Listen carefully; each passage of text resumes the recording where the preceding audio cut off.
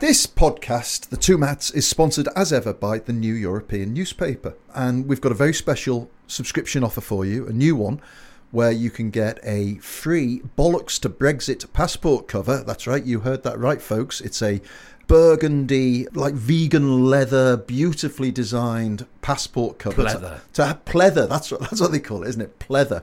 To hide your new British blue. The shame of the shame of the blue passport.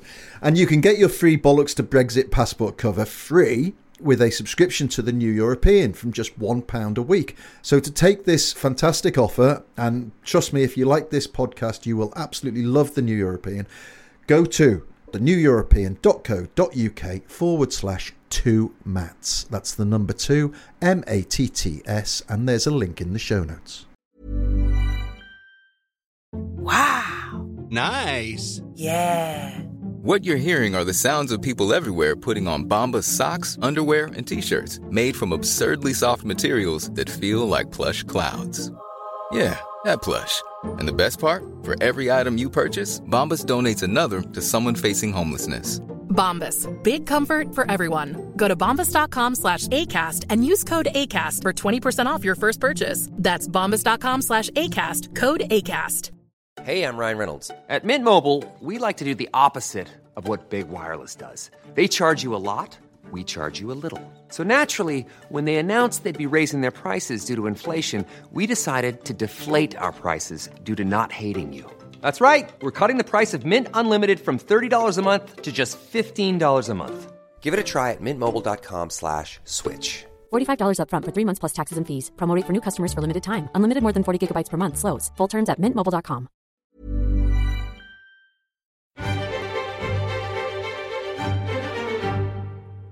Hello, and welcome to the New European Podcast. My name's Richard Porritt, and I'm joined by Steve Anglesey. Hello, Snowflakes. And Mia Yankovic. Hello. I got your name right? Yeah. Wow, yeah, well fantastic. I'm getting better at this broadcasting thing. Still no catchphrase from Mia, I see. No. Have you been trying any out this week, Mia? I refuse. What about Mamma Mia? No? Okay. Something ABBA related, maybe? Well, okay, fine. it needs more work, Richard, I think. It does. Well, it's straight off the top of my head, like this entire podcast, Steve. Okay, good. We will start with the news, as always, and I know a lot of the listeners come here for their news, so they won't have heard any of this stuff from David Cameron all week, because they will have ignored the Times on Saturday, the Times on Sunday, the BBC, ITV. They will have waited for us. The Today programme, which we'll talk about shortly. We will get to that. I like how he's been drip-feeding his memoirs through to people. I think he should have maybe done it on Instagram instead, with these pictures of him just looking really sad and regretful. Snapchat stories. Yeah, I think it'd be good, him walking on the beach, looking regretful. I don't know. Country burning behind him. Like on the front of this week's New European. It does look like he's had a curry the night before and then gone over the south side of the river. Also, I don't know if you've seen the cover of the New European print edition. Lovely New European podcast listener at home. But he is looking down, sadly, while Westminster burns behind him. But somebody has pointed out that it does look like he's looking down at a pig's head, which is nestling around his genitalia. That had not crossed my mind. So I went for the fart thing. But anyway. It's a great edition, as always, and a great cover.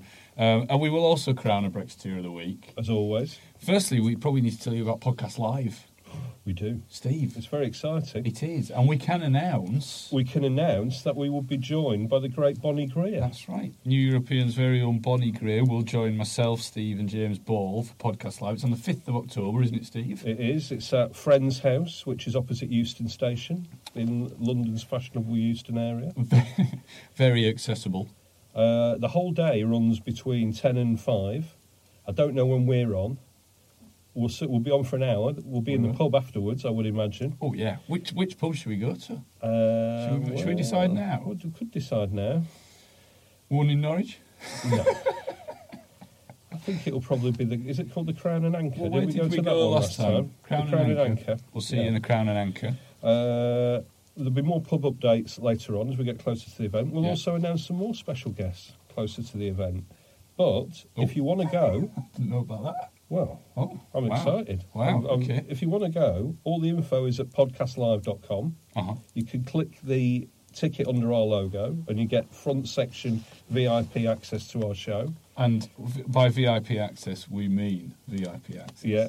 You will get free merch if you come. Yeah. There are some free badges. Yeah. Tickets are £13.50 just for us. That's for us. Or the whole day is £32.50. £32.50. And, I mean, well, it's a bargain. It is. You'd pay that for Bonnie Girl alone. You would. You throw me in as well. It's incredible. Buy Bonnie, get Porritt free. Yeah. And there's some other people on, aren't there? There's Don't care. our friend Amanda. Our friend Amanda Chetwin-Cowison. Yes, of course. It was brilliant because we did this, of course, in April, and she was brilliant with us then. Well, she's doing her own podcast with FFS. Sophie Ridge is back from Sky News. Yeah, good old Ridgie. New Statesman. Stephen Bush is there. Jackie Smith is on doing the For the Many podcast. Marie LeConte, who's got a great book out about Westminster gossip, is doing the Polling Politics podcast. And there's also Brendan O'Neill interviewing Rod Liddle for the Spikes podcast. Oh, dear. Well, apart from that, it'll be a fun day out. They should put that one on at the same time as us. I hope so, yeah. Divide same the room. audience in the same room. Well, I mean, anything can happen at the end of the... You can still go back and listen to our podcast live on your on Spotify or wherever you get Don't your tell them podcast. that You can now. go back and listen to last time's. Oh. You see, we're doing it again. And last see. time's ended with Alistair Campbell actually bursting into the BBC's Brexit cast playing the bagpipes. Yeah. It was quite something. It was great. So do go back and listen to that and whet your appetite for Podcast Live October the 5th. It's going to be great. But right now, we should get to the news. We should. And there's been a lot of David Cameron in the news. There has. So let's talk about him. The long-awaited memoir, For the Record, is out, but has been trailed for about a week now. I think it's been on just about every media outlet. I turned on QVC the other day and they were chatting about David Cameron For the Record. There's lots of things that I want to talk about, but perhaps firstly we should get to the some of the bits about maybe Boris and Gove. I thought those have been the standout sort of headlines, haven't they? Some of the things he's been saying about Michael Gove and Boris Johnson. Of course, very good friends with Michael Gove for many years, and also went to the Bullingdon Club with Boris Johnson. Mia, what have you made of David Cameron's comments in interviews? And I don't know if you've read the extract from the book as well, but out there, quite well. I mean, he hasn't pulled his punches on Boris, has he, or Michael Gove? I think he's just said an awful lot of what we've been waiting to hear. He's spent about 3 years pretending that actually it was a great decision to have a referendum, and he's totally fine with himself about it, and that he doesn't cry himself to sleep at night. And it's not the full weight of what we'd like to hear from him, but it more or less confirms what he must have been going through. His regrets about at least what it's done to the country. Steve? I've got to say I've been slightly disappointed by. Well, he's given them a kicking, hasn't he? Saying that Gove was a foam flecked Faragist is quite a good line. That's probably the best line in it. The stuff that Boris had texted him shortly before he came out for leave, saying that leave would be crushed like a toad beneath the harrow, has sort of been out before, but it's quite good.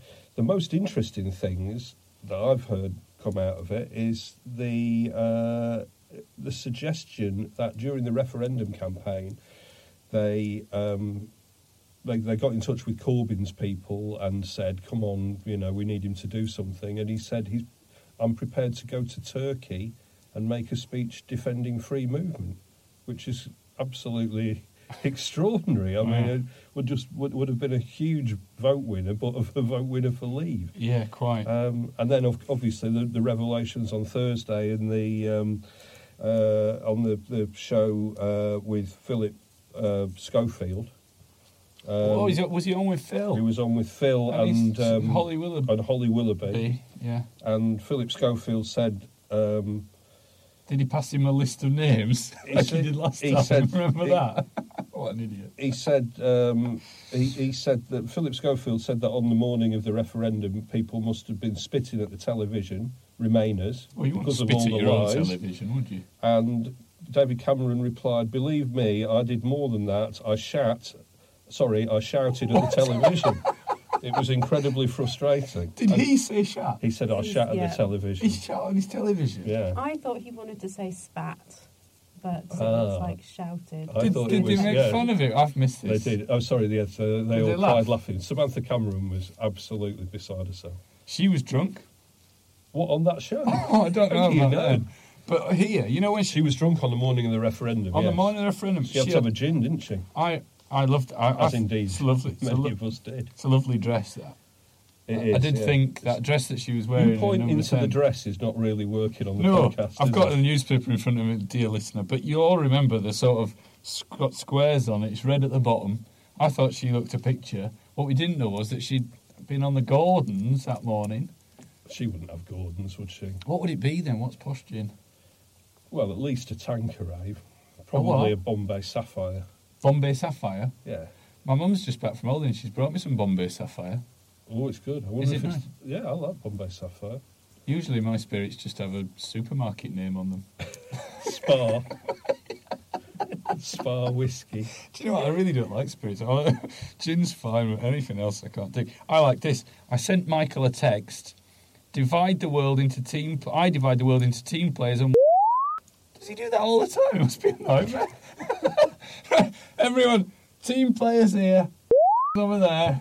I mean, constantly. Can you imagine? And he says, please don't become a and of course then what happened was he became I don't think he became overnight, did he, Michael Gove? I think there's been a history of... There's going to be a lot of bleeps in this section. I would have thought there is, yeah.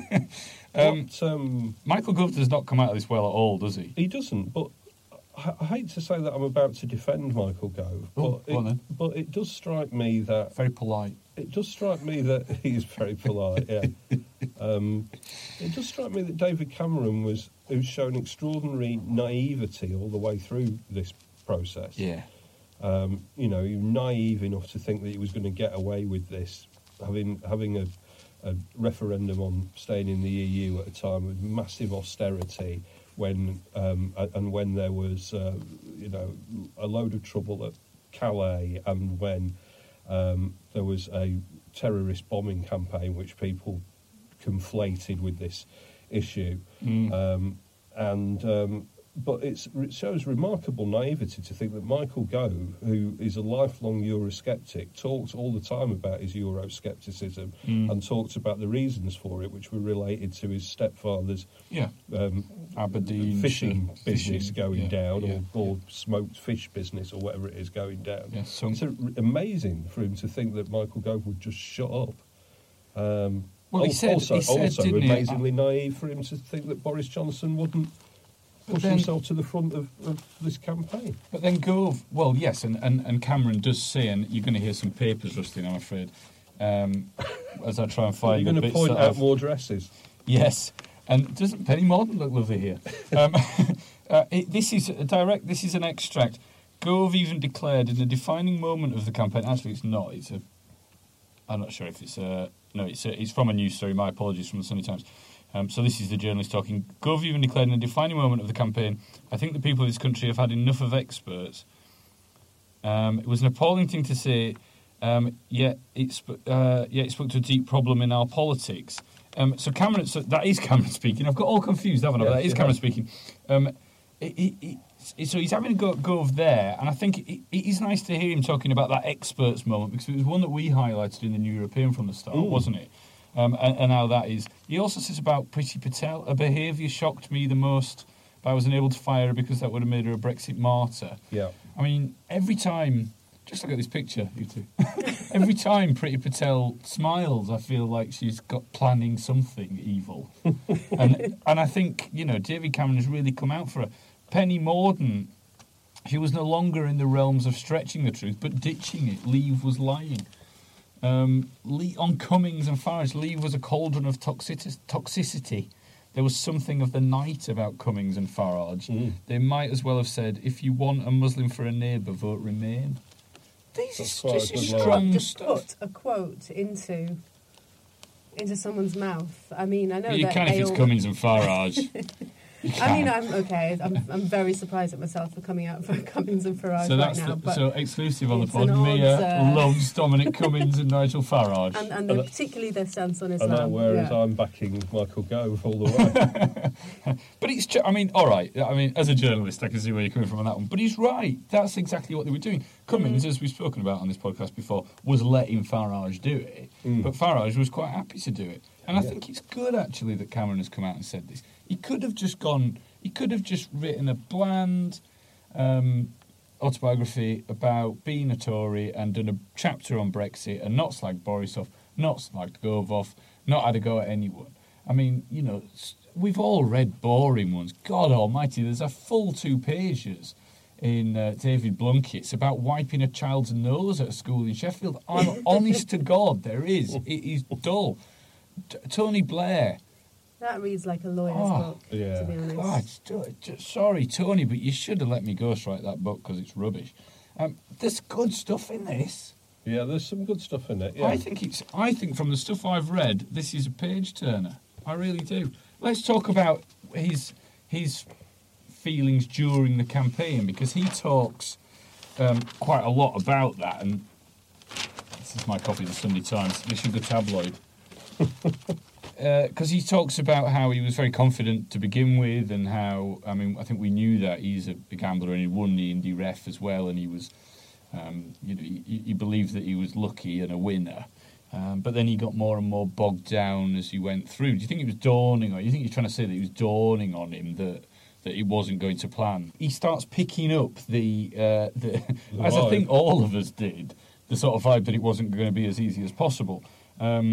But I think, actually, if he, looking back on his notes now, as he will have done, I guess, to write this book, he probably realised even sooner than that.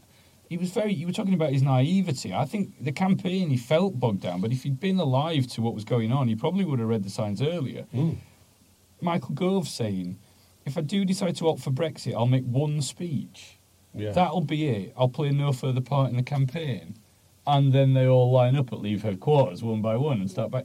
I mean, then Cameron must have, his bluster and his confidence got him through until it sounds like from the extracts a couple of weeks before polling day when he started to worry. Yes, and he had the talk with Osborne about what would happen, and clearly they'd sort of planned out that Cameron was going to go then, which well, that's interesting. Which we'll talk about in a second when we come to talk about his interview with John Humphreys. Yeah, there's also the extracts are fascinating. I think it's been really good, but there's also been some really good bits of journalism around it.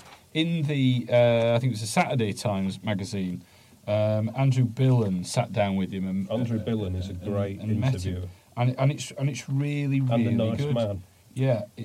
Did you see the again? We're talking about pictures. That's not useful. Did you see the note on Twitter about what book has been removed from his bookshelf in that picture? Yes, that was interesting. Oh right, go on then. Well, have a guess. What book was removed? Was it Pig Husbandry for amateurs, beginners? Referendums. It would be for experts. Yeah, it would be for advanced. I don't actually.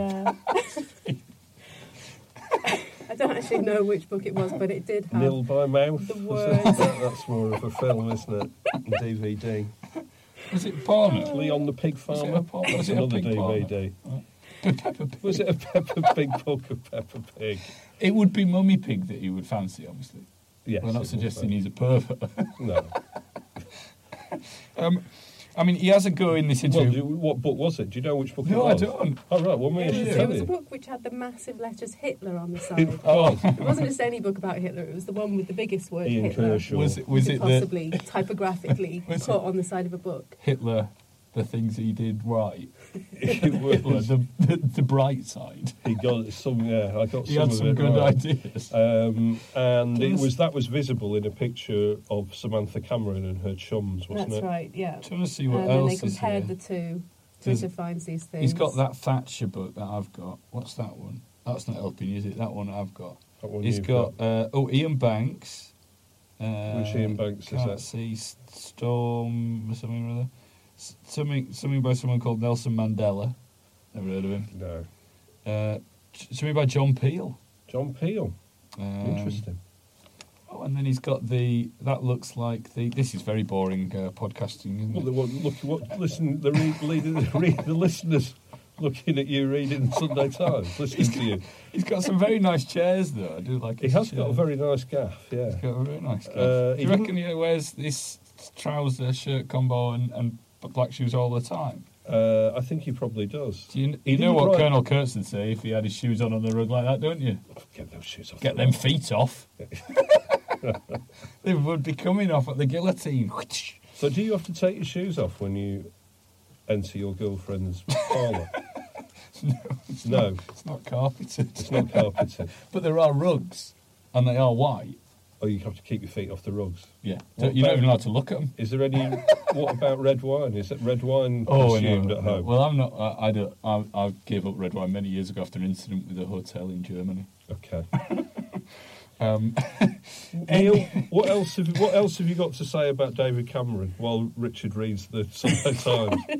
He's actually moved on to the Saturday Times. I've moved backwards onto the Saturday Times. There's some fascinating stuff in this. This Billen interview was brilliant. He says he's saying to Cameron, a lot of people, you went away and we didn't see you, and you've been in your shed, basically, at the bottom of the garden smoking cigarettes. In your wheelie shed, yeah. As Theresa May. £25,000, what's it called, that shed? Shepherd's Hut. Shepherd's Hut, £25,000 Shepherd's Hut. My friend Big Steve makes Shepherd's Huts. Big Steve? Big Steve. Did you make Cameron's Does that make Shepherd's you Hut? Little Steve? I am Little Steve next to Big Steve. He's very big. He's also country music singer. Is he? Yeah, Big Steve Arlene. Has Check him out. Has he ever smashed a guitar over anyone's head? I don't know. In a sort of barroom He's a brawl? very gentle man, I would say. Yeah. All right. Very talented man. Big Steve, check him out, the Arlenes. All right. Good. We could have Big Steve on the pod. Well, he could play us out one time. Yeah. So, Billen, I'm trying to get to this point. You two keep butting in. Billen is making the point that Cameron is wealthy. He's an old Etonian. He's happily married, etc., etc., etc.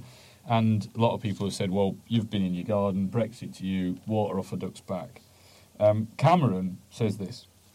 I hope the book goes some way to addressing that, and also that the idea that upon losing I just disappeared and swanned off.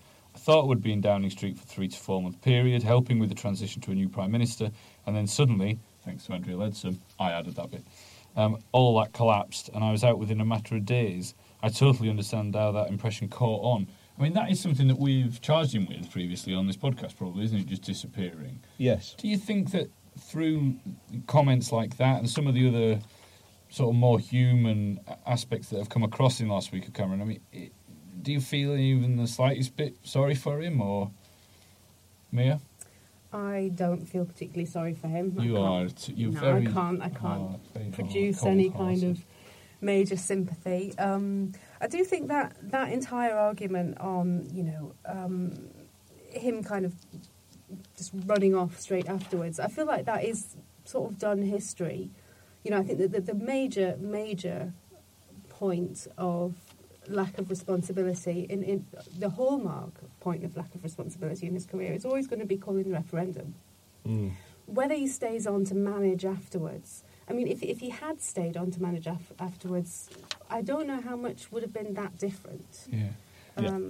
Well, let's just jump in with the Humphreys thing there, and maybe we'll just come back to Humphreys at the end of this Cameron piece. But because he did make that point again on the Humphreys interview. I thought it was a strange line of interviewing to go in on that, actually, that you told me you'd stay on, but then you didn't thing.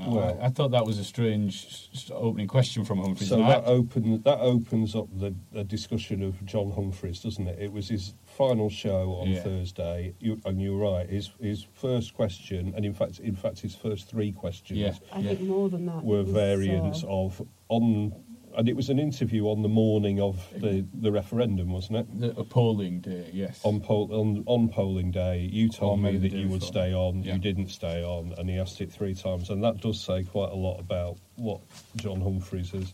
Some people are just, people say this of you in about the New European podcast. Some people just stay on too long. And they said that about Jerry. They did, yeah. That's why she had to go. That's why we had to bring in Mia. I mean, the point when he finally did get to the point about having regrets about the referendum, as an interviewing tactic, then Humphreys sort of leapt straight in on him when he started to answer the question, and then gave him a bit of time to run on with a fairly predictable kind of response. He was much more interested in kind of almost obsessively hammering him on the decision to walk away. I thought it was odd. I know that, Steve, you're a big fan of John Humphreys, aren't you? Mia, you also a massive fan. I did turn on the radio on really Thursday morning, and the first thing I heard as I was getting into the shower was it Rabbi Sachs, I think, explaining how John Humphreys, in a very real sense, is like a biblical prophet. Yeah, is that better or worse than the time just the other week when they went to an actual knitting shop to talk about how good knitting shops were after the programme was criticised for being like a knitting shop? Well, listen, I am a fan of the Today programme. It's been with me for many years, even when my peers were listening to the Radio 1. I was listening to the Today programme. So John Humphreys has been a big part of my life for a long time. And yes, he's grumpy. And yes, he's probably a bit Brexity. And yes, sometimes he dives in on interviews and ruins them. But he's our John, and I'm sad to see him go. We would agree on very little, I'm sure.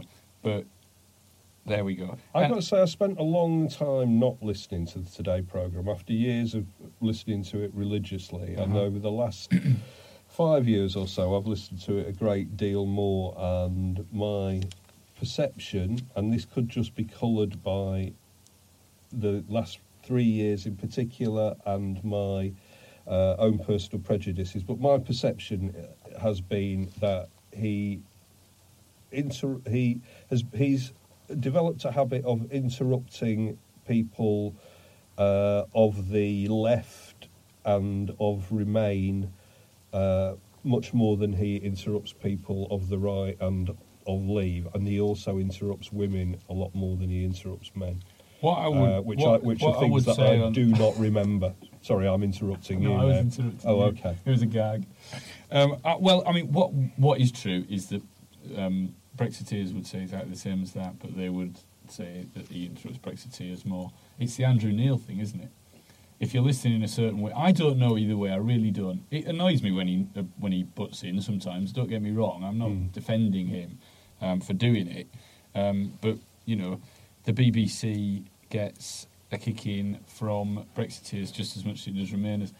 I write things outside the New European, and I get told I'm a Brexiteer all the time. Oh, sure, yeah. I mean, I am writing for Westminster. And which is shut down, hasn't it? That's why it did. As soon as they hired Porritt, it went down. I thought it was...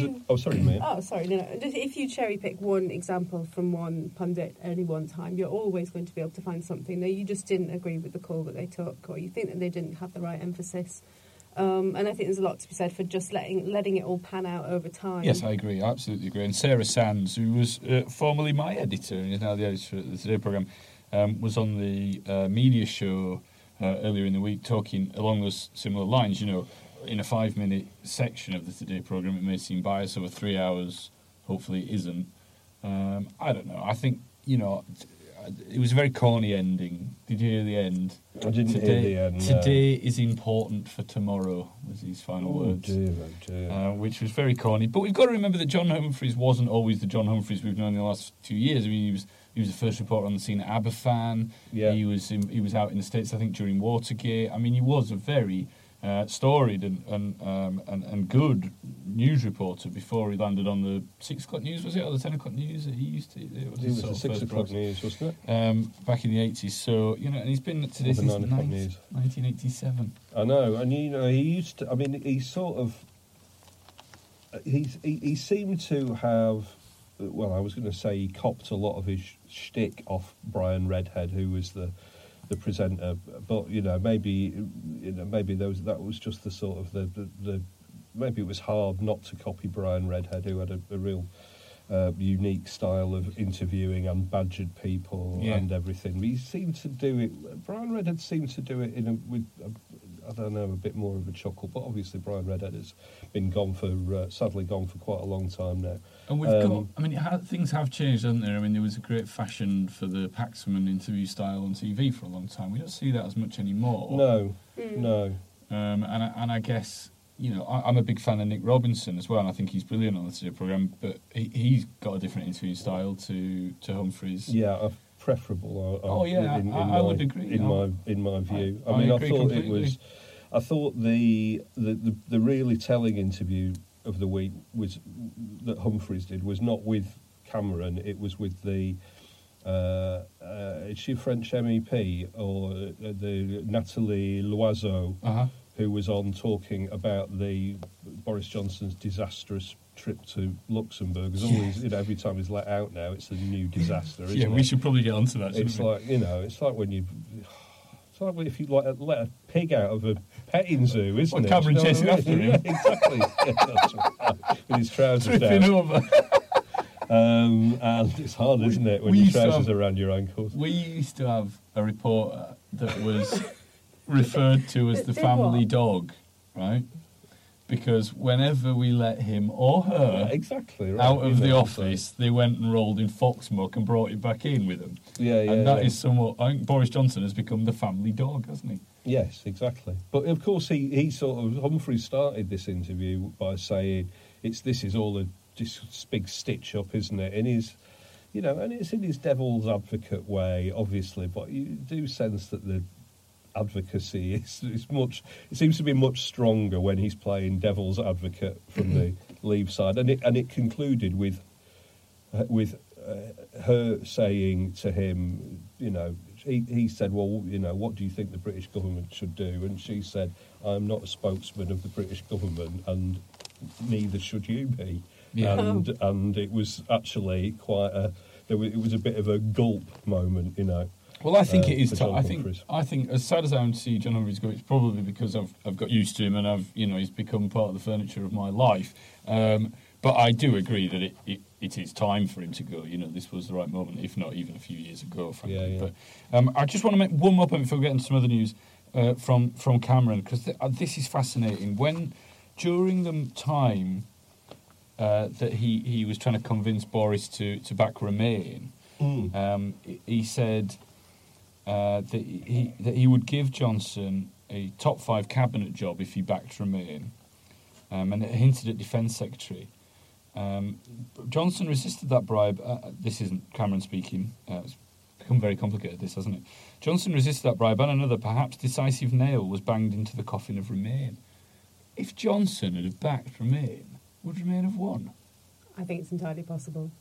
I think it's definitely possible. I mean, that's extra. It's never crossed my mind until I read that paragraph. Yeah. Obviously, I knew about Johnson writing the 2 letters, and that there was every chance that he would back Remain. Cameron, of course, accuses him of backing Leave simply for career purposes. And adds, how could he possibly not want to lead? He thought, how could he possibly not want to lead that campaign? But those 2 letters. Yeah, I mean, he's good with a positive message very often. Boris Johnson, during his leadership campaign, notably took this kind of consistently. I'm the generous giver of positive messages kind of stance. And it would have worked for him with Remain if he's also, you can tell that in the back room, talking to people, actually trying to make deals, he's turned out to be pretty terrible at attempting to bully people. Yeah. But when he's attempting to bring people with him, with a kind of big vision, he can, I think he would have been quite persuasive to the country. I think that's a really good point, actually. Yes. And probably the most fascinating piece of all the reams of newspaper that I've read on David Cameron over the past... Some of which you've read in the last 20 minutes. Yeah, no, it's all pre-read. I just read it again. You just like to read it again? Did you not see the highlights I'd made? And there was some annotations say, oh, nice dress. Can I say... Yeah. Can I say that of all the people who've interviewed David Cameron this week, who would you really have liked to have seen? Philip Schofield was high on my list, and Holly Willoughby. Yes. The person that I would really like to have seen. Let's all pick someone who could have interviewed David Cameron this week. Still might. Danny Dyer. Danny Dyer. Why did nobody get Dyer and Cameron that would have been fantastic. Into a room? Why didn't we get Dyer and Cameron into a room? We don't know either of them. It would have been a bit weird if we just phoned them up. I used to date Danny Dyer. Did you? Yeah. Danny Dyer? Yeah. The daughter of... Yeah. None of this is true. No. Don't come round and beat me up, Danny Dyer Senior. I'm sure your daughter's lovely. I've never even looked at her. Mia? I can't best that. I'm sorry. It's... What about Bob Carroll, G's, and Spit the Dog? They would have been good, yeah. He'd have been spitting at his TV. Spitting at David. Well, exactly. Spitting and chatting and... Whoa, don't go around David Cameron's house. Don't have David Cameron around to watch the cup final. Miss Piggy?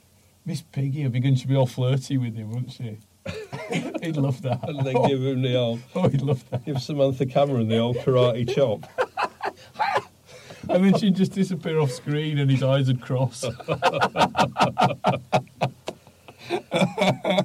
can't believe how much mileage you get out of this pig thing. It's incredible. He talks about Eton, doesn't he? And he says... he does talk about Eton. He basically admits to lying about his drug intake at Eton, and talks about university. And I liked him, just as a final thought, I like him more now than I have done for a long time. And I was obviously no great fan of David Cameron, but I didn't hate him. I always thought if you had to have a Tory leader, David Cameron's probably the best you're going to get at that stage. I always thought that his bit old-fashioned, but the best of that. I mean, if it was him and David Davis, you would pick him, wouldn't you? Yeah. I felt like we dodged a bullet. Yeah. And you know the stuff about the referendum. I think he called it because I think that. It's that old PPE thing, isn't it? It bred the confidence into him, and it was hubris. And, you know, politicians do that. They are gamblers, and he had won, and he constantly said, I'm a gambler, I'm a winner, and he isn't. Yeah. And he spent the last 3 years realising he's a normal human being, fallible, very fallible in this instance. And there's some stuff in there that I felt... there's a really interesting anecdote where he says his daughter...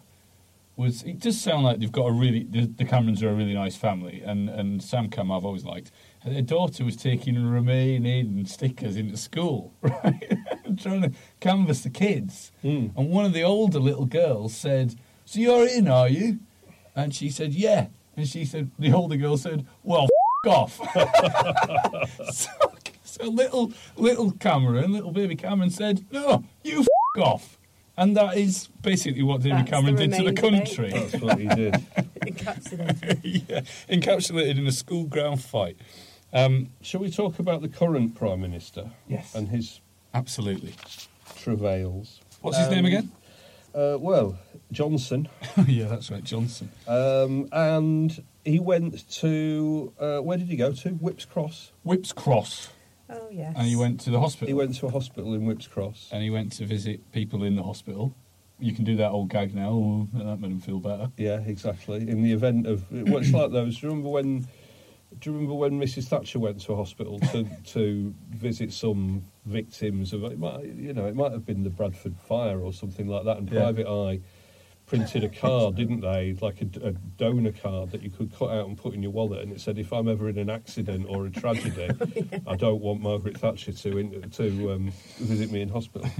But he did go to Whipps Cross.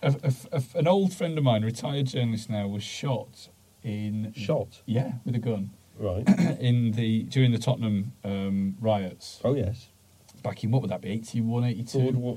Broadwater Farm.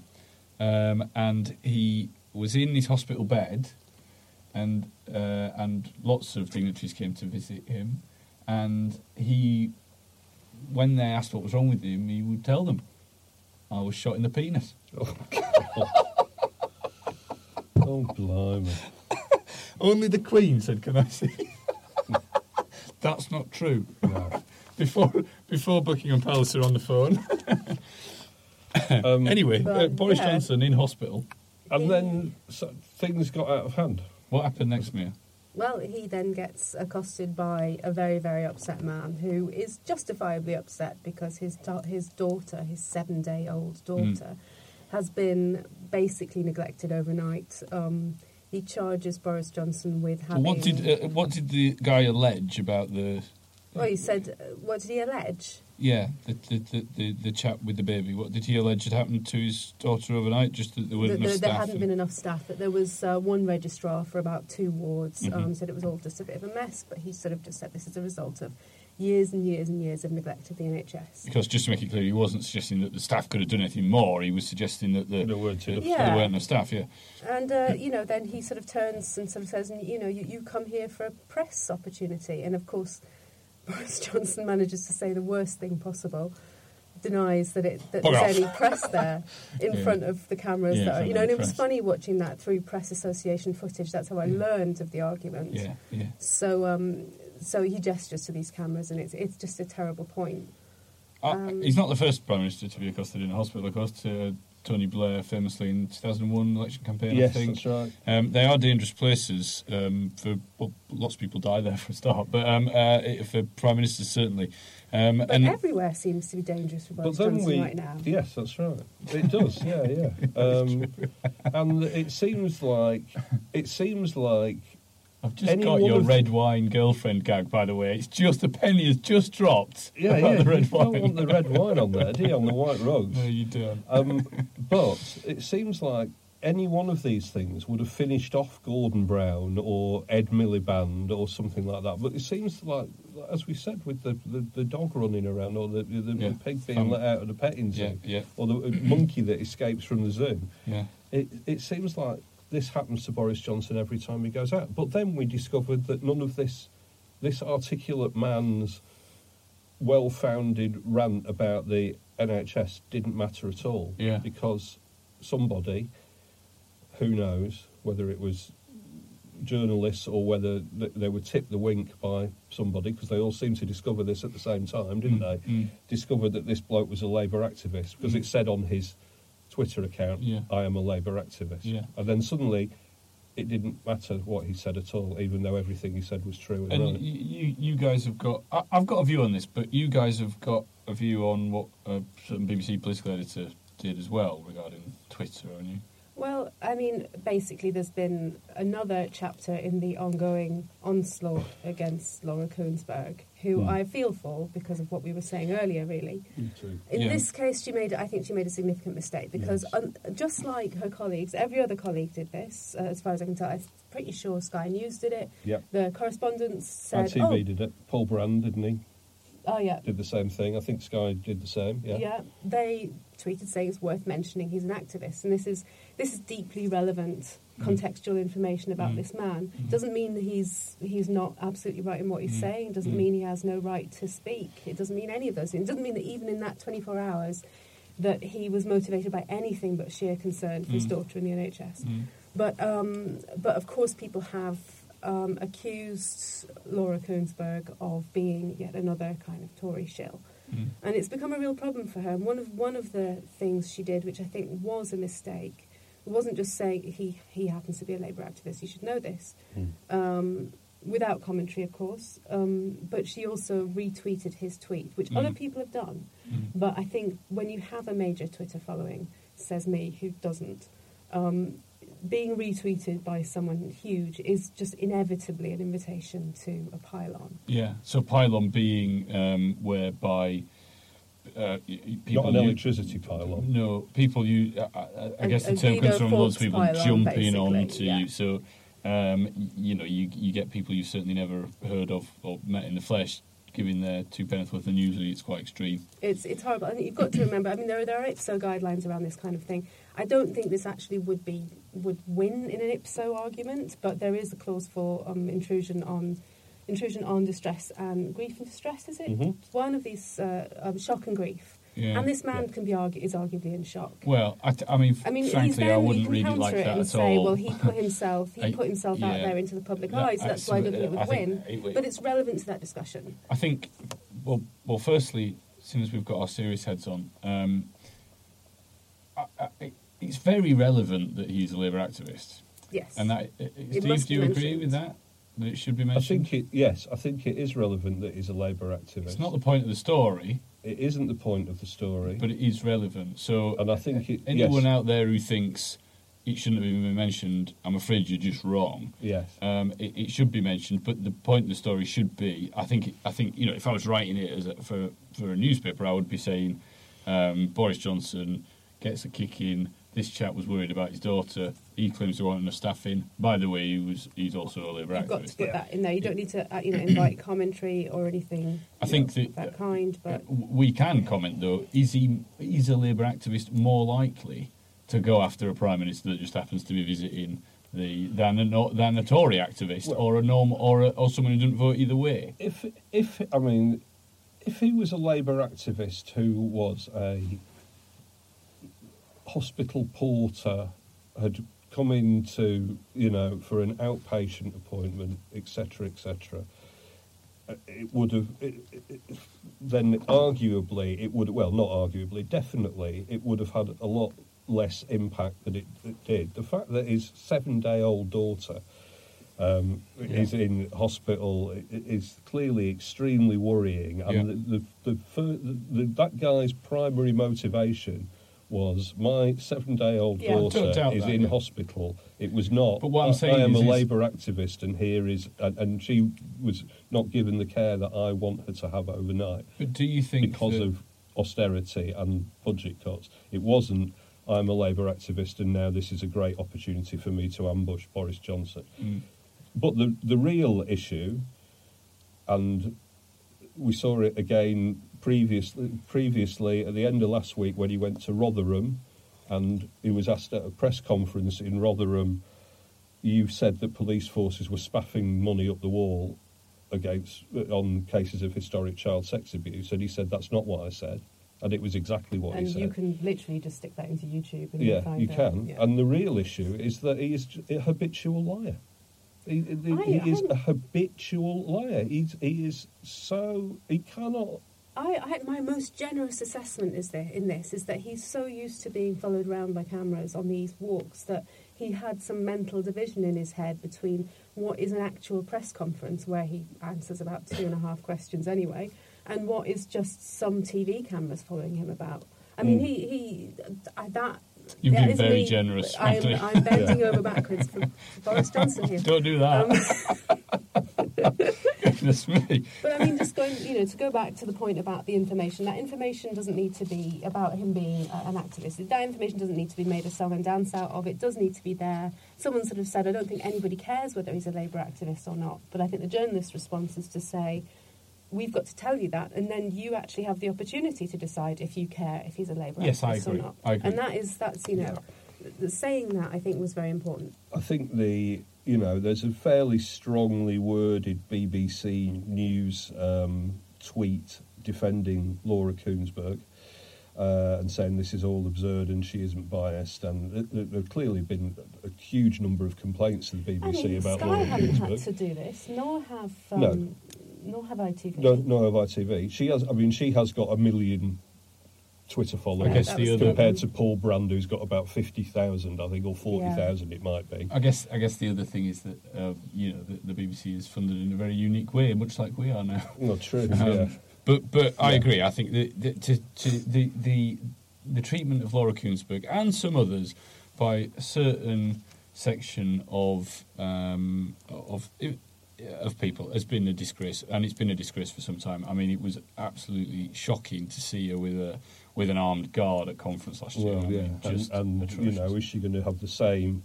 Look at this is right in the lead up to the Labour conference, isn't it? And is she going to need the same? And I think a lot of the people who are piling on Laura Kuenssberg are those people who are offended because she has challenged Jeremy Corbyn. It's 2 years ago. It's almost 2 years ago, back in Brighton, which is where Labour are again, when I was, I came in for some stick from Momentum activists. All I was doing was talking to them. There is not all by any means, but there is a thuggish element of Momentum. No. And it has been them that's been after Laura Kuenssberg. We're really stretching time-wise on this news, guys. We need to speak about Jeremy Corbyn. There is also, I mean, again, part of this is because she is a woman, isn't it? And that is that is perhaps the most disgraceful thing about it. Yeah. She's an absolutely brilliant journalist, and she has worked hard for her entire adult life to get to the position she's in, and she's very, very good at it. She's not biased. It's complete nonsense. If you think she's biased, then I don't think you should listen to this podcast. But I agree with you, but I do think that for the reasons Mia eloquently said before, she made a mistake on this occasion. She made a big mistake here, and I think that no matter what the BBC say outwardly, you could see that she had made a big mistake, because on the Wednesday night 10 o'clock news, as it is now, when they had a very good report about a pre-planned report about, I think it was about children's homes. Apologies, but it was a very good report that they led off with. But this was clearly one of the biggest stories of the day, and it came in at the 21-minute mark. Yeah, that was not a story that you would do at 21 minutes when you had this electric footage of the Prime Minister of Great Britain lying to the country. Well, or is it because we've come so used to it, frankly? Yeah. But yes, I agree with. We're all agreed. Brilliant. What about Jeremy Corbyn? Are we all agreed on him? Well, it's going to be a very interesting Labour conference, isn't it? Because... Well, we said that last year, we said it the year before, and not very much changes, frankly. Well, I'll tell you what has changed. Is the Labour Party conference now about attacking the Lib Dems as much as it is about attacking the Conservatives? Because I know that you think the Lib Dem conference was a bit of a damp squib. What would make you think that? Because you said earlier on, I think it was a bit of a damp squib. Oh, right, yeah. I say Lib Dem conference every minute. That's an improvement, frankly. Yeah. This year it's been a damp squib. The squib is damp. Yes. At least it's been a squib. We've got a squib. Yeah, we've got a squib, and that's exactly. Who brought the squib? And that's exactly what I would say. Chucker brought a squib, everyone. A squib has been introduced. Oh my damp God! Or not? Has he really got a squib? So I'm very interested in what will happen now with the Labour Party conference, just because of that.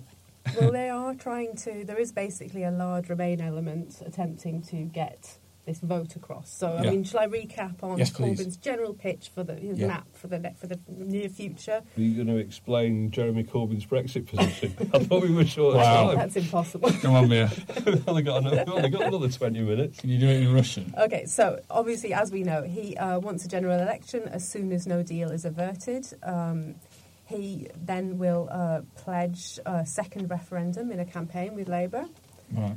He will then go to Europe and negotiate a sensible deal. The referendum that he would then have on it would be the Labour's deal versus Remain, and Corbyn says he would try and be neutral during that campaign, which will frustrate absolutely everybody. Harold Wilson was neutral, wasn't he? Yes, that's what I've been. That's the kind of messaging I've been receiving. He's going to try and be like Harold Wilson in 1975. And the main point they're saying, how dare he? The main point they're saying that if the party backs Remain after some voting in conference coming up, the party will still have all the might of its data and its resources and its money, and the figurehead of Corbyn doesn't matter so much. I disagree. Yes, I disagree as well. Totally. I guess Keir's speech is going to be interesting again. It was very interesting, explosive last year. Well, it was the reaction more than the speech, wasn't it? Brilliant. Great conference moment that was. You're not supposed to get a standing ovation, are you? Unless you agree with Brother Corbyn. Yeah, exactly. But I think I'd that like to see Tom Watson do. Sorry. Well, yeah, no, I mean Tom will be good. Will be the reaction to Tom Watson will be absolutely fascinating. Do you think? And we really, really must be quick. But do you think that Labour, 2 years on from that 3.5-hour Castro-esque speech that Corbyn did in Brighton, and I stood through, is Labour starting? Is there a swell of not even a swell, just a slight hint that there might be some movements behind the scenes to make them a little bit more centrist again, or are they still bonkers lefties? Well, that's my view. I don't know. I think it's very hard to see what. I think they're coming back a little bit. Very, very hard to see how the Labour Party are going to have a good conference. Oh, they will. Jeremy Corbyn's personal ratings. Yeah. Mine. I mean, I don't know what the net is. I think the positive is probably about plus 21, isn't it? Mm-hmm. And the negative is probably minus 70. So it's So it's a net of around minus 50. that is a negative. 70% of the country have got a negative opinion about Jeremy Corbyn. Is a disaster. I think it's shocking. It's only 70%. And look at these. And look at these two last polls. The one poll where the Lib Dems have overtaken Labour and are on 24%. They're a point ahead and they're 9 points behind the Tories. And then the other one, they're still up 3, the Lib Dems. They're 1 point behind Labour there. And Labour are 9 points behind the Tories. And it is a shocker. I think you've got to look at it in the context of the Lib Dems, because the Lib Dems, having taken on all these new Tories, or for them what is a massive number of people, Labour are, when you're talking about them being more left-wing, I mean, Labour are then given the space to point at that and to burnish their, they've got the room to talk about left-wing values, even if, frankly, that's not the issue that should be on the table for them. It should be whether they campaign for Remain.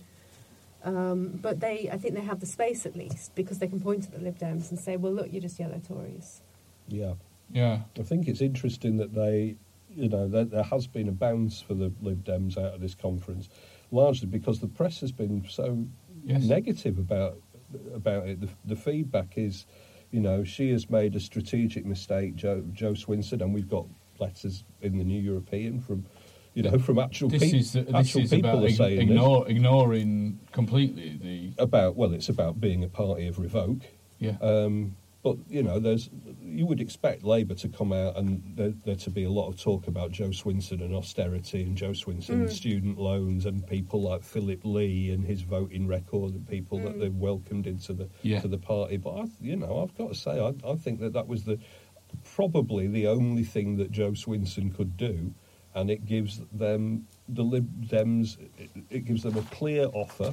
They're clearly not that interested in any other Tory switchers. Oh, right. They are clearly interested in bringing over more Labour Remainers and Labour revokers. And I'm not sure what Corbyn could do to, especially if he's talking about I will be neutral in, what's his offer going to be? Well, I would always banning private schools. They're going to ban private schools. Well, not quite. That's a story. That's a conversation for another podcast, I think. But the Tories obviously will say vote Swinson, get Corbyn, won't they, to try and stop their voters going over to the Lib Dems, I think. No, they will, yeah. And what Labour will just say, this is a wasted vote. It would be a pointless vote to vote Lib Dem. But I think people are now getting used to hung parliaments, narrow parliaments, not the two-party system. Because it's worked so well for us. Exactly, yeah. So I think the vote... I think people will know that if there is a hung parliament in which, there's a chance of a Lib Dem... Lib Lab Pact, then Jeremy Corbyn won't be in charge of it. I think also this Article 50 of the vote promise does something. I mean, it's something she can't... She can't win an election with that, and she knows she can't win an election. And as James Ball has a brilliant article about this, by the way, in the New European today. See him at Podcast Live October the 5th. And you can see him there, and he might even talk to you about that as well. But what it does is, if on the back of that promise, which she cannot possibly actually lead government with, she gets a few more MPs, she gets a few more seats, and then she joins a Labour pact, she can then use that as an extremely powerful leverage tool to say, look what I achieved on the basis of, frankly, a ridiculous promise to overturn the referendum. I mean, even I think that. It's a bit like Boris Johnson calling a vote on her confidence in himself. You can see the obvious arguments against it. This is fascinating. So Lib Lab Pact, Swinson says, we'll do it, but we ain't having Corbyn. Yeah. Who would she agree to? Well, I think she might agree to almost anybody else. But don't you think even somebody from the Corbyn wing, even your Angela Rayner's, Rebecca Long Bailey, Thornbury, John McDonnell, only Kia could do it? Well, it might be the beginning of a brighter future for all of us. Well, it might be. We're going to have to wrap up the news there, guys. Thank you so much. That was fascinating. And we'll be back in a second with Brexiteer of the Week. Order! Order! The Prime Minister will be aware that Podcast Live Politics will return to London on Saturday, October 5th. Indeed, I imagine people in this house will enjoy seeing Chopper's Brexit podcast and the Delling pod, whilst the Honourable Gentleman will no doubt enjoy seeing Polling Politics to see how badly he and his party are doing. Typical Tory bluster. I believe the Prime Minister would benefit from seeing the new European podcast, UK in a Changing Europe, and to think about Ian Dale and Jackie Smith's For the Many. Order! Order! Order! Whether the House wishes to see talking politics or escape Brexit with the week unwrapped, there will be plenty of room for everyone. Even the Liberal Democrats can see never mind the bar charts. And all of these podcasts are live in London on October 5th. Indeed, tickets are available now from podcastlive.com. Unlock!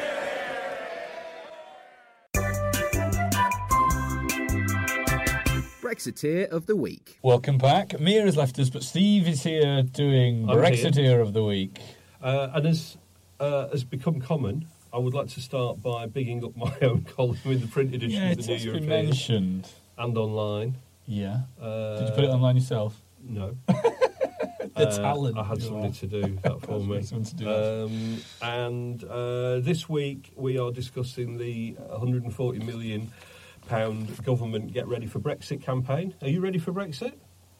I am ready. You are ready. Yeah. What have you actually done anything? I did ask you and Jerry this week, a few weeks ago. Yes. No, I haven't done anything. I am not ready for Brexit. However, Michael Gove. Yeah. This was sparked off by an interview with Michael Gove a couple of weeks ago, I think, where somebody said, "Who is this all in aid of?" And he said, "Oh, it's for everybody, really. Hauliers, business people, truck drivers, etc., etc." And it isn't really for them, is it? It is for. When he said it's for everyone, from hauliers to business people, what he meant was it was for everybody because, as I will explain in this piece, which you should read, there is a thing called the psychologists call it the illusion of truth effect, and it basically is if you keep repeating something. And you keep saying it loudly, the way our minds work is that if you hear a repeated message, even if you think it's untrue, you gradually begin to... It becomes easier to pass in your mind than a new fact. So you gradually become more and more familiar with it, and as you do, the more and more you absorb that it's true. So this campaign is about getting the wider audience to believe that we are leaving on October the 31st, and there's nothing anyone can do about it. I was driving through the Suffolk.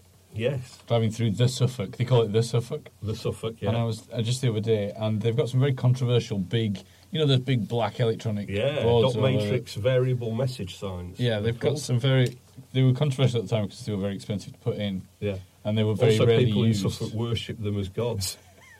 Is this a message from the people were sort of stopped on the motorway and were bowing to them? There is that. It's not true, people. There is that I love as well. But they said on the one that I passed the other day, it said didn't quite say hauliers beware, but hauliers note. Changes on November the 1st may exactly. So they're using them for Brexit now. They are, and this is not just a feeling that I've had in my brain, by the way. There is some actual Brexit. research. Is Brexit really just in your head? There's also, is this all you're going to wake up like Bobby Ewing? It's like the end of St Elsewhere. Do you remember that? No. So St Elsewhere was a popular medical drama, wasn't it? Or was it ER? Oh no, maybe it wasn't St Elsewhere. Are you thinking of 30-something? Either ER or St Elsewhere. Please write in and tell us which one of this it was. About 9 series of this hospital drama. In the last episode, it turned out to have all been a dream in the mind of a child with Down syndrome, I believe. Wow! So an incredible. I think pretty much one of the poorest endings. Yeah, that's poor. But would you happily wake up with Seinfeld and other controversial endings? Would you happily wake up tomorrow and it's June 23rd night in that would be so 2016? Yeah. It's a warm day, that as well. It was, yeah. It was what a day that was. Anyway, so there is some data to back this up. We've looked at some to back up that it's all a dream. Yeah. We've looked at some social media campaigns. They're not very well targeted. And in fact, dear New European podcast listener, the fact that if you listen to our last 2 episodes, and maybe even this episode, what was the advert at the start of it? It was a Get Ready for Brexit campaign advert paid for by the government. By the way, a hit single. We can't do anything about this. No. These adverts, they are pre-roll adverts. We've got no control over them. No. They just come in. Yeah. But the fact that they are doing a Get Ready for Brexit advert, I would love it if our audience was comprised of business people and hauliers and lorry drivers, but I am not entirely sure that it is. I think they should do a hit single, a version of Get Ready. Well, that would be good. Get ready, here Brexit comes. Govey. Get ready. Yeah, it'd be great. It'd be like when football teams used to do singles. They'd have all the cabinet in the background, and they'd all do a line each. I'm bringing you a Brexit truce, so get ready. Anyway, the Brexiteers of the week, do you want to know who they are? I do. There are so many debacles in Brexit that we've not even mentioned. Debacle in this podcast? That the Prime Minister of Great Britain and Northern Ireland went to Luxembourg and was empty podiumed. Yeah. And it was just a general humiliation. We've not even mentioned that. And it's just incredible, isn't it? Anyway, we'll start with Steve Barclay. Yes, please. He's the Brexit Secretary. He is. He was hailed on his by the people of Suffolk. He was don't worry about him. He's very bright, they said, and he's a smart technocrat. And all of this might be true. He's a Cambridge graduate. He's a qualified solicitor. And despite all of this, I've worked with solicitors. He appeared on Sophie Ridge on Sunday, and he said, "The Hulk was a winner. The Hulk was extremely popular. I'd rather be backing a character and a leader who's the Hulk than one who's on chicken run like Jeremy Corbyn is." He's 47 years old and he's spewing out this word minestrone, and it just makes you yearn for the days of sensible Brexit secretaries like David Davis and Dominic Raab, who didn't understand that we were reliant on the Dover-Calais crossing. Could Steve Barker kill you with his little finger, like DD? He could do, yeah. Boris Johnson, obviously we need to mention him in the Brexiteers of the week. He, at that Luxembourg summit, did you know this? This is one of the great details of the week. He slumped in his chair at this Luxembourg summit when it was pointed out that they said, this is our great new ruse to beat the backstop. We're going to have Northern Ireland observing EU rules on food and livestock. And the EU apparently said, well, that's brilliant, isn't it? But, of course, the vast majority of all customs checks are not on food and livestock. So what are you going to do about that? And he went, what? And they went, that's only about 20%. 20% of it, and then he said, and then he turned round to Steve Barclay and David Frost, the chief negotiator, and said, "Are you telling me the plan doesn't solve the customs problem?" To which they had to say yes. Although he could have said, "Hulk no understand complexity of single market issue. Hulk very sad." Liz Truss. When he gets crossed, does his claws ping off? He does, yeah, that's it, yeah.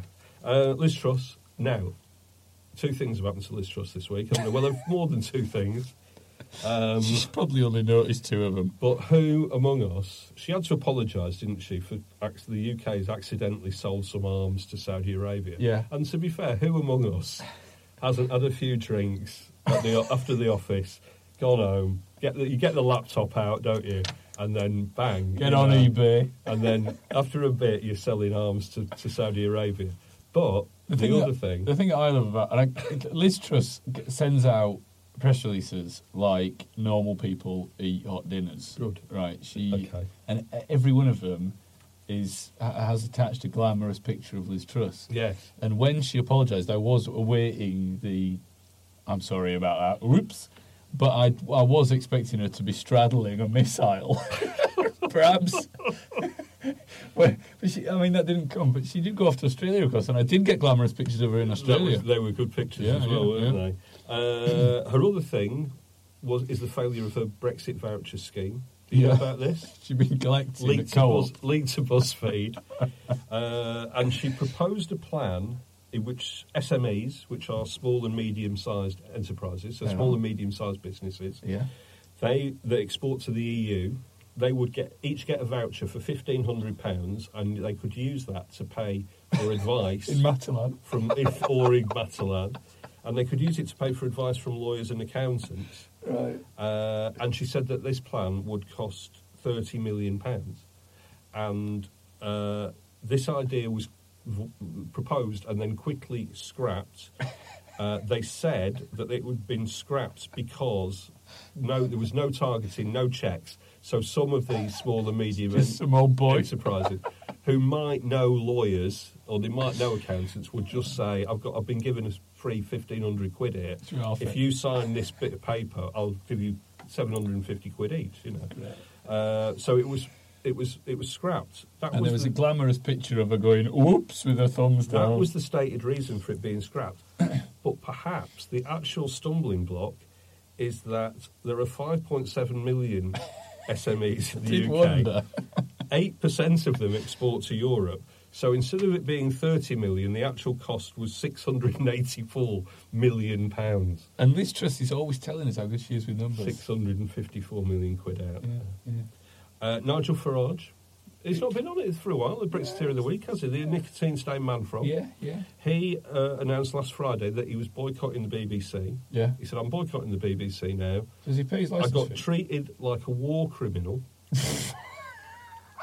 Which, I doubt that. He's been on Question Time 35 times. He thought he might have liked. How many times have we seen... He said, when I went on Andrew Marr during the European election campaign, I was treated like a war criminal. You'd have thought I was at Nuremberg.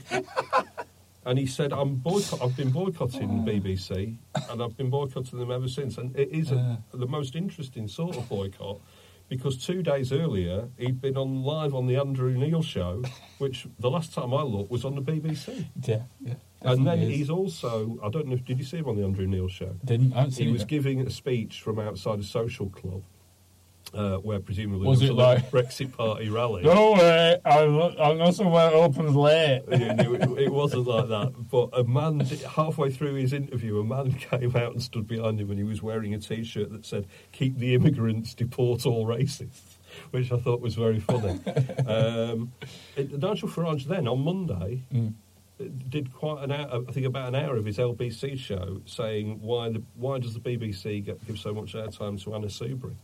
Maybe she's boycotting them as well. maybe that's why. I'm boycotting you.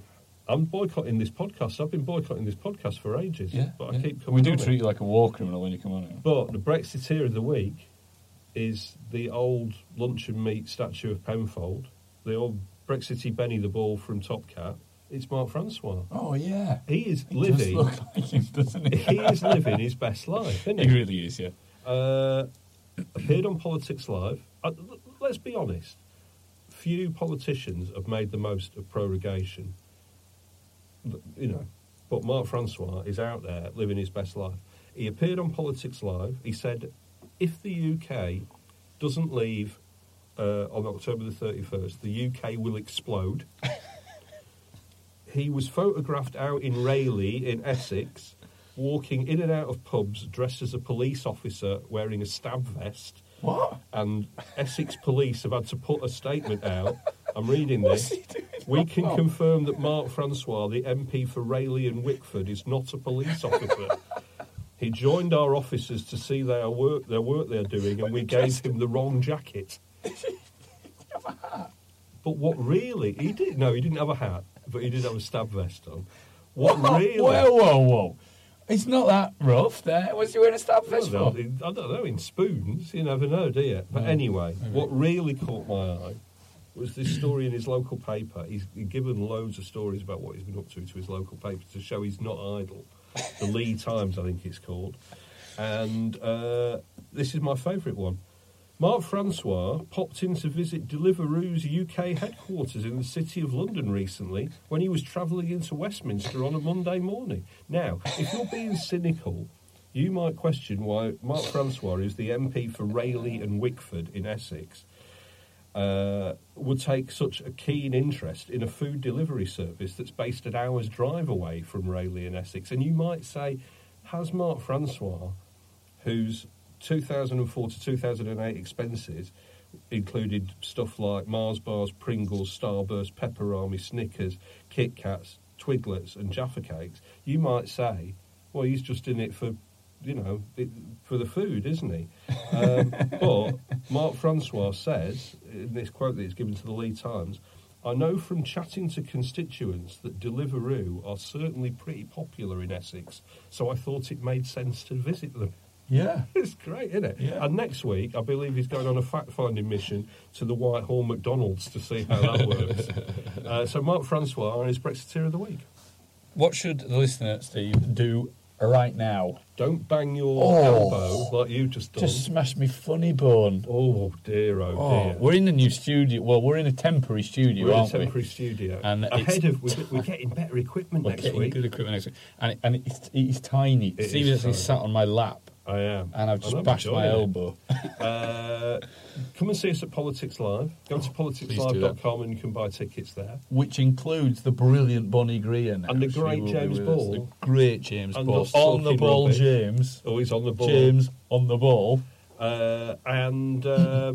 You can give us a lovely review on your podcatcher of choice. Please do. That would be very nice. You can join the New European Facebook group, readers group on Facebook. Do it. You can like the New European on Facebook. You can go to the Twitter. You can follow the New European at the New European. You can follow me at Sanglesey, SANGLESEY. Or you can follow me at Porritz, PORRIT. I did actually forget that. That was great. That was the New European Podcast. Thank you ever so much for listening. If you haven't already, go and buy the print product. It is £3. It's in all good newsagents. It's another cracking issue. It's not just politics and Brexit, though. Oh, no. There is arts and culture as well. You will love it. We will be back next week. Until then, Mr. Campbell, play your bagpipes. Here you go.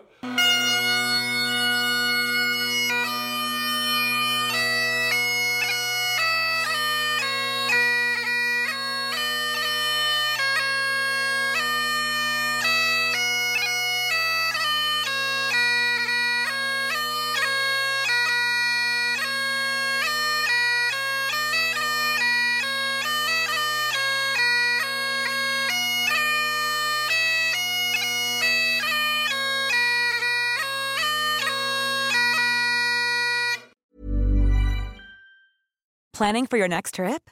Elevate your travel style with Quince. Quince has all the jet-setting essentials you'll want for your next getaway, like European linen, premium luggage options, buttery soft Italian leather bags, and so much more. And is all priced at 50 to 80% less than similar brands. Plus, Quince only works with factories that use safe and ethical manufacturing practices. Pack your bags with high-quality essentials you'll be wearing for vacations to come with Quince. Go to quince.com/pack for free shipping and 365-day returns.